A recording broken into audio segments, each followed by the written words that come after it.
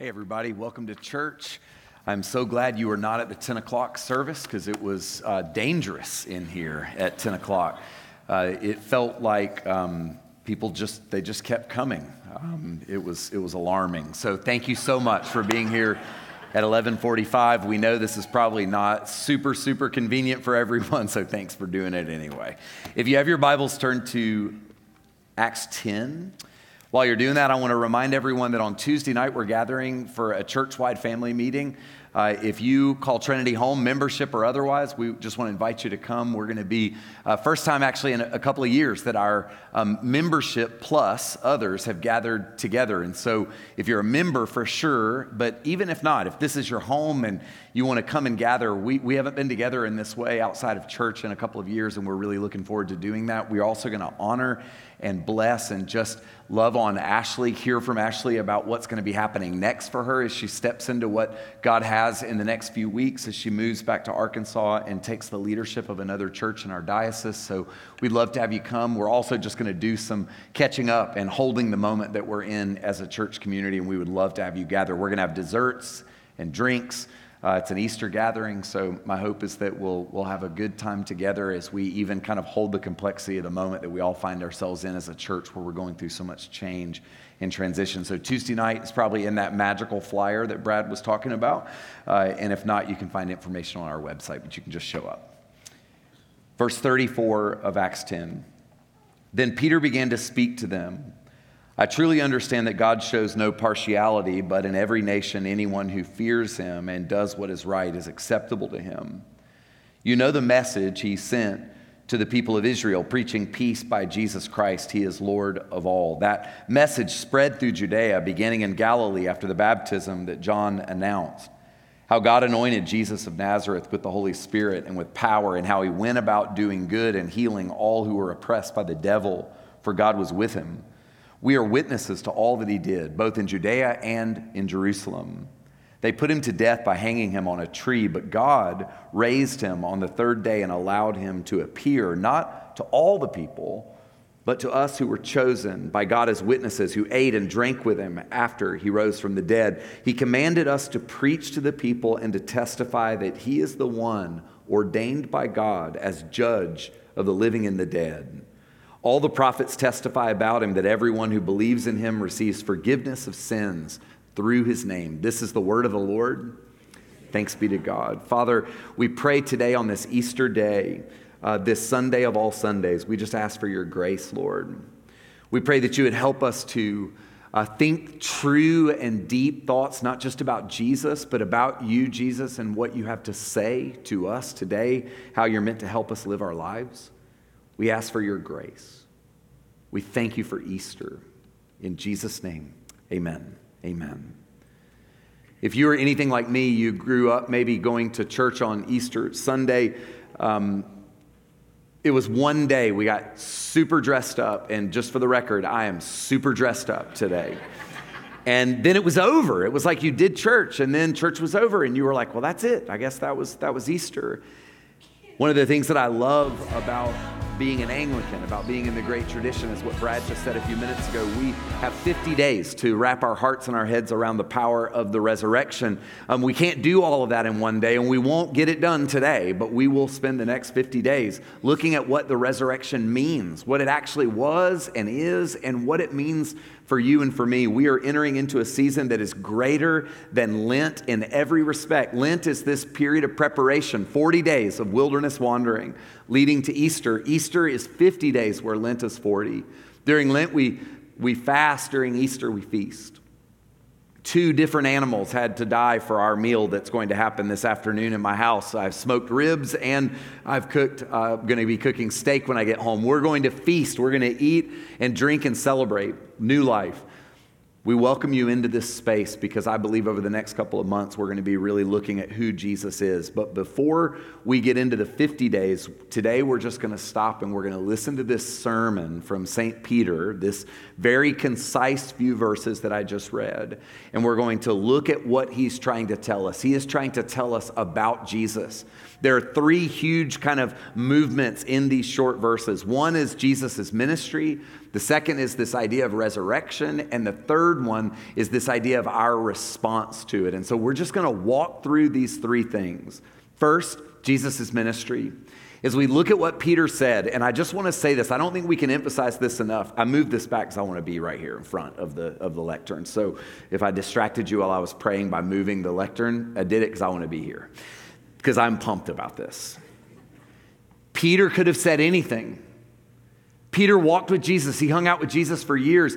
He had his moment in this sermon. He could have said anything that he wanted to say about Jesus. He could have said teacher of wisdom. He could have said walker on water. He could have said super great friend. He could have said anything about Jesus. He chose to say a few really important things. He spent his words really wisely. He said he preached peace. He was full of power in the Holy Spirit. And he came to do good and bring healing. And I want to say to you, that was not just true 2,000 years ago, that is true today. If you want to know what Jesus has come to do for you, what Easter means, what the ministry of Jesus means, not just as a historical artifact. And y'all, one of the invitations of Easter is to break out of this kind of trap that we fall in where we think of Jesus as a set of ideas or ideals. We just think of him as like a dispenser of wisdom. And we think, oh, it was good that he said those things and did those things. I don't really know how that matters. Well, here's what I want to say to you today. Jesus has come to bring peace to you.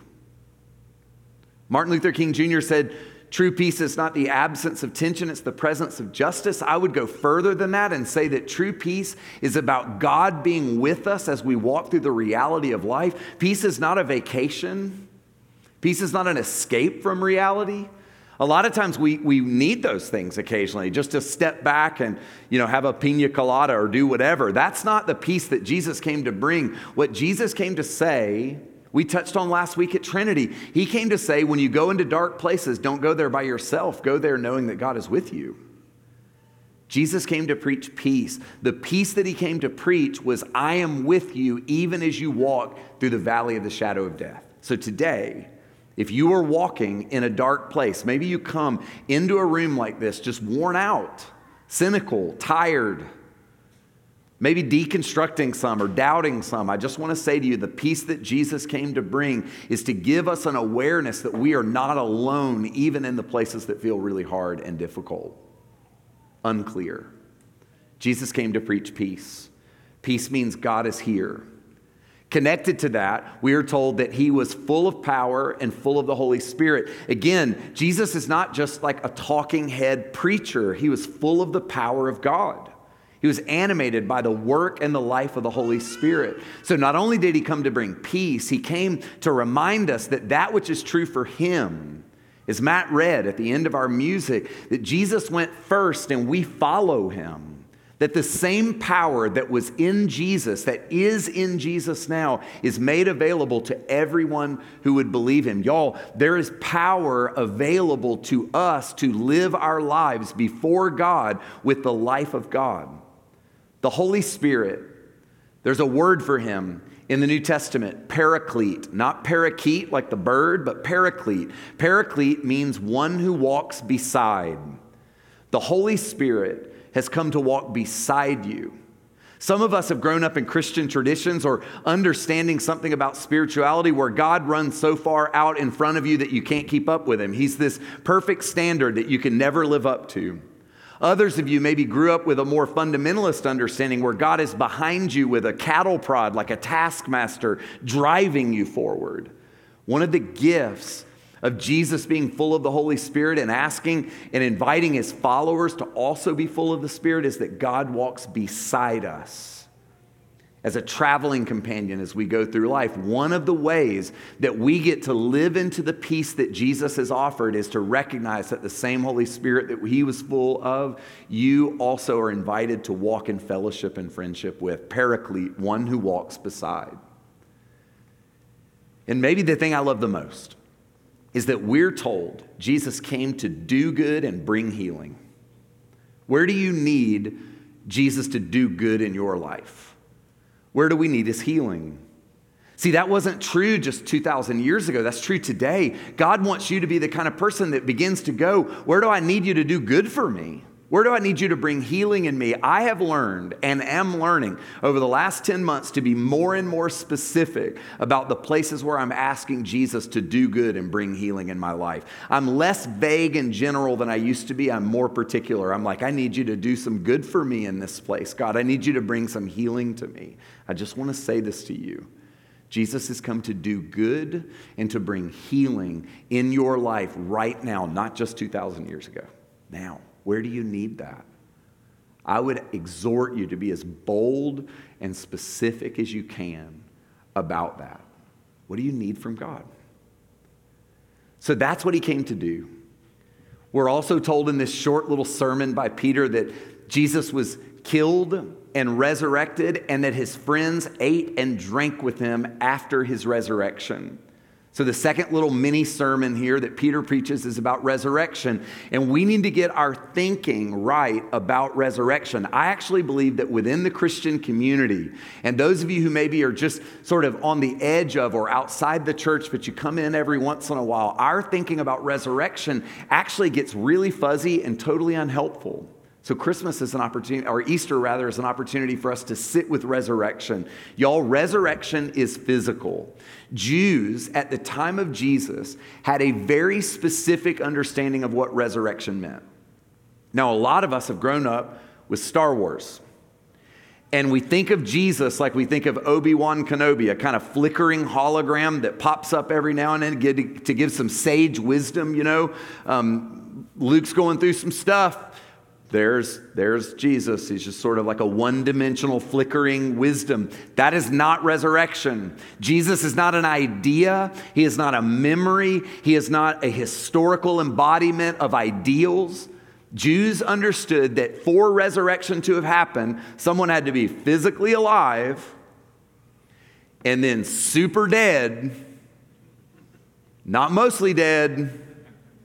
There's a reason why Jews didn't consider someone really dead until after 3 days, because they didn't understand that, like, sometimes you put people in tombs and they kind of get better because it's cool in there and, you know, it's just hot and hard, and you revive and then you're like knocking on the door. So they were like, the spirit hovers around the body for 3 days. But after 3 days, you're like super dead. If you're not knocking on the door, it's a done deal. And then you become physically alive again.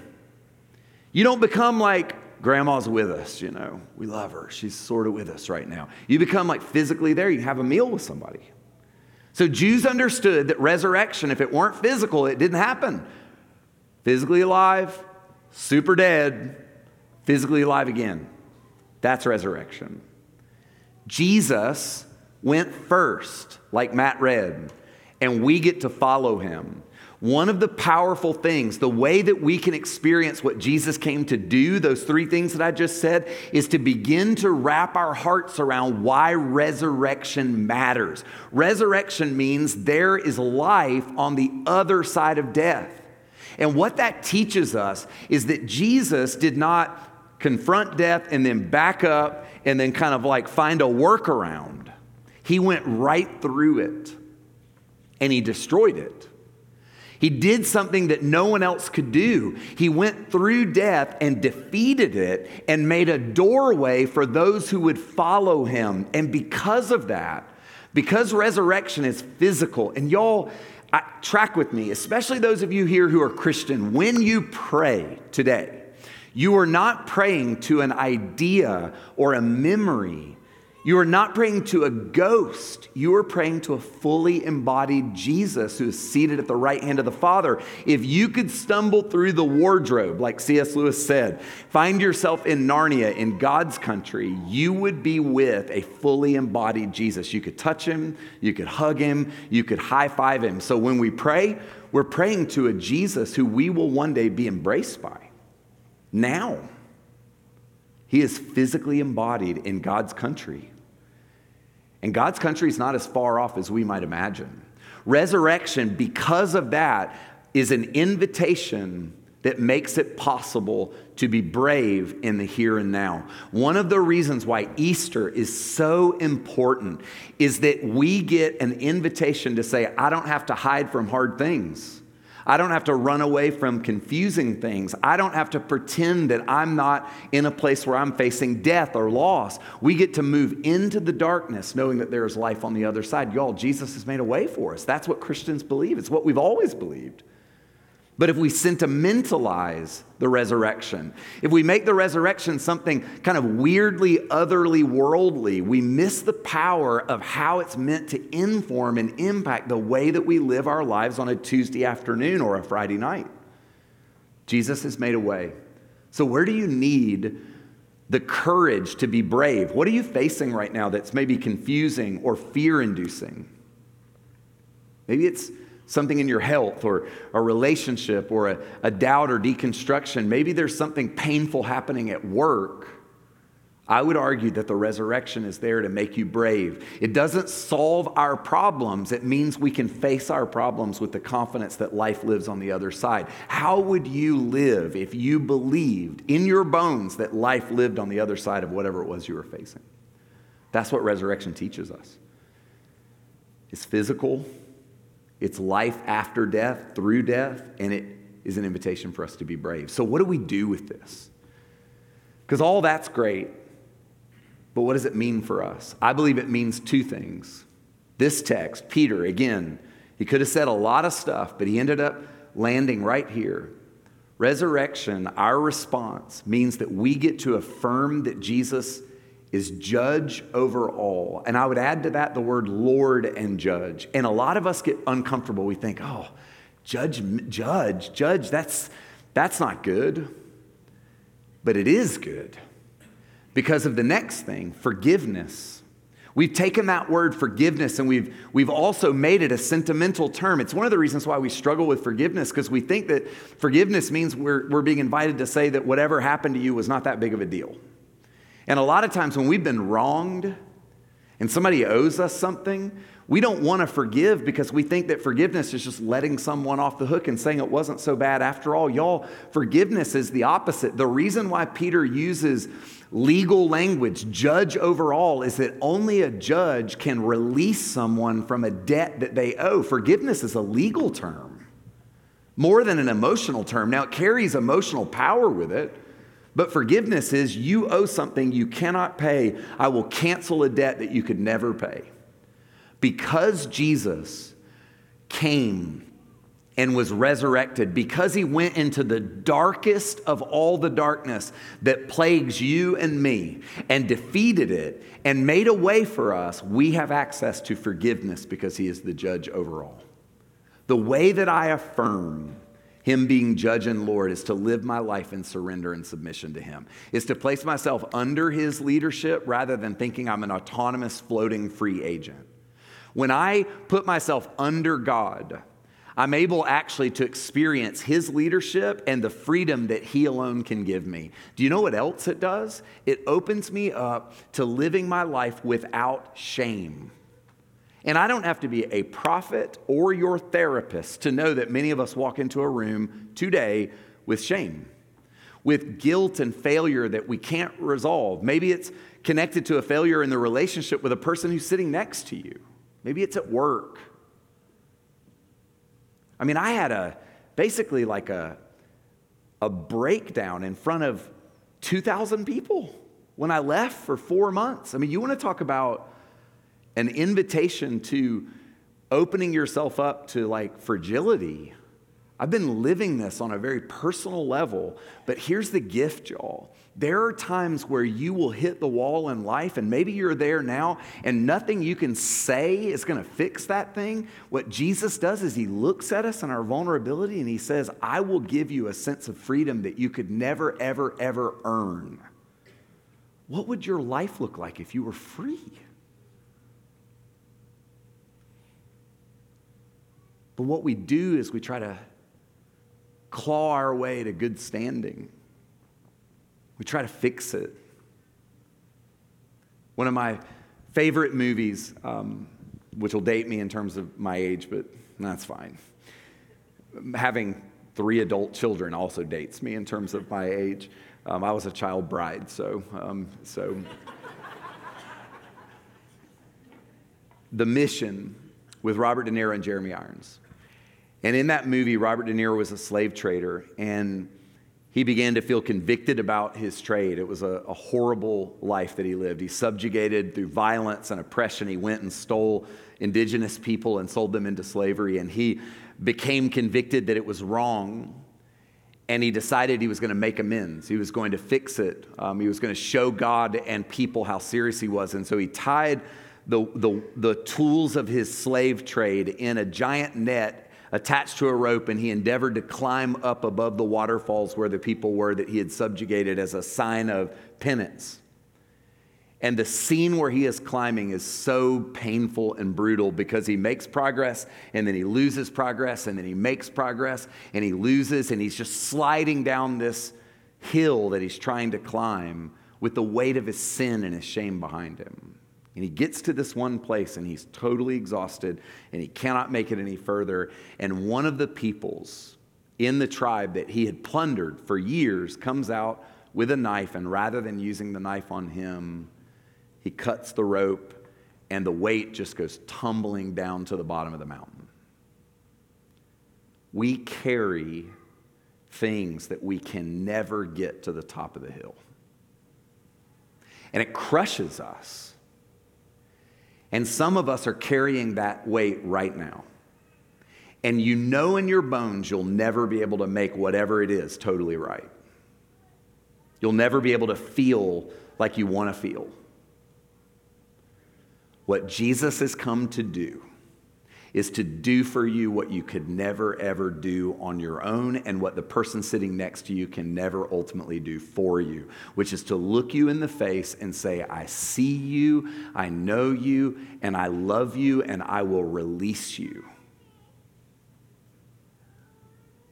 And then we get to stand up as children of God and admit our faults and own our brokenness and say, but I belong to him. He wants you and me to be free. You are an Easter person. You were made for this. You were made to be free. So why don't we step into that freedom now as a taste of what is coming for us? That's what Easter's all about. And y'all, that ain't sentimental. That's real. Because it means owning our stuff. It means seeing what he came to do and letting him do it. If you're able, let's stand together.